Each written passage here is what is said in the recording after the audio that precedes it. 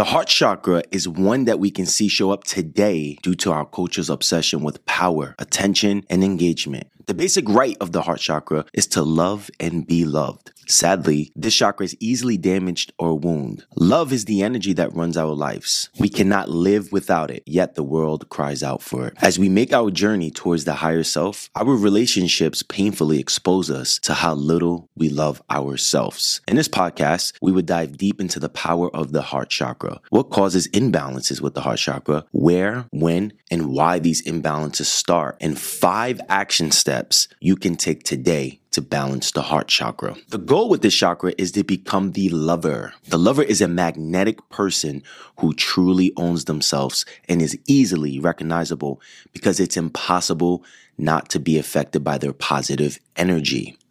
In order to become the lover, we must master self-love.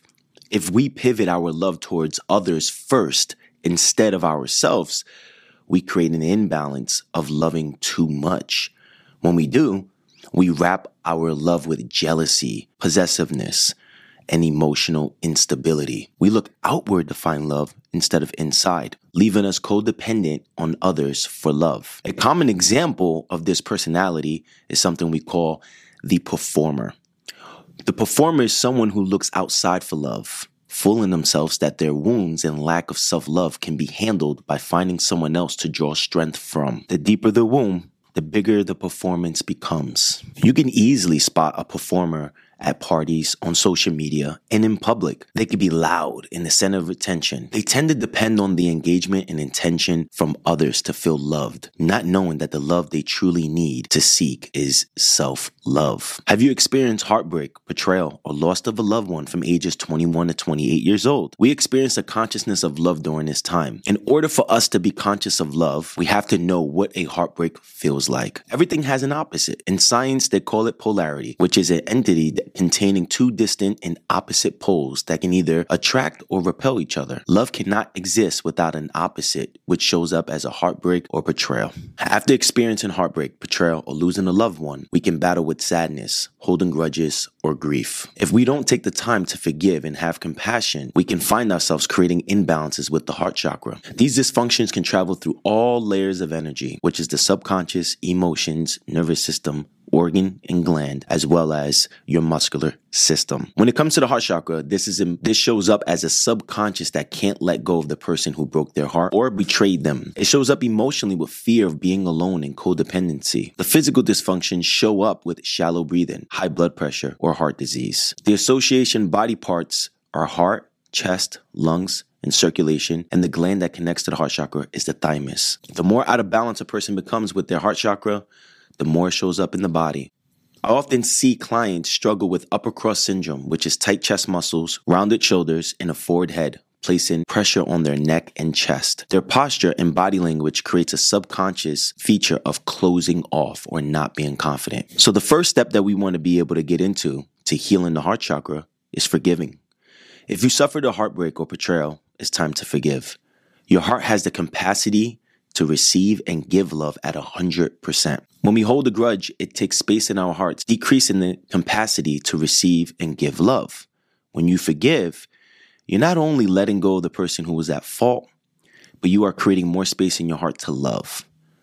Whatever you do too for others, you do too for yourself.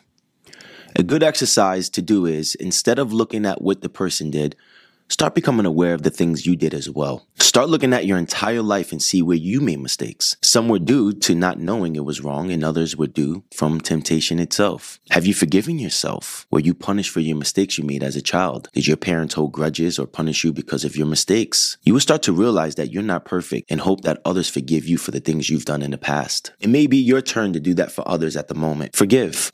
More importantly, forgive yourself. Acceptance is one of the key steps to take when it comes to balancing your heart chakra, as well as raising your vibration of consciousness. The more you start to forgive yourself, the more you become aware of how much work it takes and how unaware you were of the mistakes you've made, giving you a perspective on why most people never forgive themselves, leaving them with a deficit of love within themselves and bringing that into a relationship, which can cause heartbreak and betrayal. The people who broke your heart or betrayed you most likely don't fully love or have forgiven themselves and might be unaware of their repercussions. Understanding this makes you conscious of why this person may have hurt you. Remember, hurt people hurt people. Knowing this gives you the compassion to forgive. Step number 2, the root. My mother was the first person to hurt me. I suffered from abuse and abandonment by my mother. The mistakes I made as a child came with painful consequences. The times I looked for my mother as a child for love and support, she left. She was on the streets getting high and chasing men. When she returned, I tried to get her attention. I performed. I made her laugh by making jokes and tried my best to be funny to keep her attention. When my mom got high or went into withdrawal, I had to find a place to hide. Her love turned into anger, aggressiveness, and abuse. As a child, I was confused about why she beat my siblings and me. Why did she leave us hungry and hurt if she loved us? As we got older, my older brother and sister became just like my mother, angry, abusive, and addicts, which put both of them in jail. Today, they don't speak to my mother, and they are not the only ones that took that step of action. Most of my family doesn't speak to my mother. With all the trauma I suffered from my mother, I forgave her. I was obsessed with why my mother was the way she was. I learned my mother suffered from a tremendous amount of childhood trauma herself. She never healed her trauma, and my siblings and I reaped the consequences of that. I have compassion and love for my mother and understand if she never did what she did to me, I won't be the man I am today. Do you see what I did there? I flipped my trauma into a gift. The result of not having that mother love growing up made me codependent on my first 2 girlfriends. I was scared to lose them, giving them all my love and energy and not any for myself. This led both of them cheating on me, leaving me feeling betrayed and with a broken heart. I told myself I would never trust or love another woman again. And of course, this is a statement of belief to protect myself, and also I was ignorant to the fact that I was a part of the problem. After my second girlfriend cheated on me, I decided to look inward to do the work to heal, which is the next step we will take, self-love. When I first heard of self-love, I thought it was just looking in the mirror and saying, I love you. But this is only one small form of self-love. Self-love is taking the steps to take care of yourself. What time do you need to go to bed? What time do you need to eat? And what foods should you eat and avoid? Self-love is taking the time and energy and investing it back into yourself without putting others first and focusing on your needs, followed by the action. After my second relationship, I started uncovering my weaknesses and started to work on those first. I had no money, credit, a bad relationship with food, and anger issues. I started to take action by taking the time to learn more about how to make money in college, read books on how to build credit, and how to eat, move, and be healthy. I took time to do this every day, taking the steps of self-love. I saw most of my friends doing the opposite after a breakup. They immediately went to parties to drink and find someone else as a rebound, most likely breaking their heart. To be completely honest with you, I did this too for the first 2 months after my breakup. I was happy, I was honest with myself, and decided to make myself the main priority and forgive my ex. I actually was very thankful she did what she did. If she didn't, I wouldn't have figured out what was holding me back from becoming the best version of myself. I also wouldn't have met the love of my life later that year, who I've been with for 8 years to this day. What steps do you need to take to start caring for yourself? Write these things down and do them each day to take care of yourself. Remember, taking care of yourself is a form of self-love.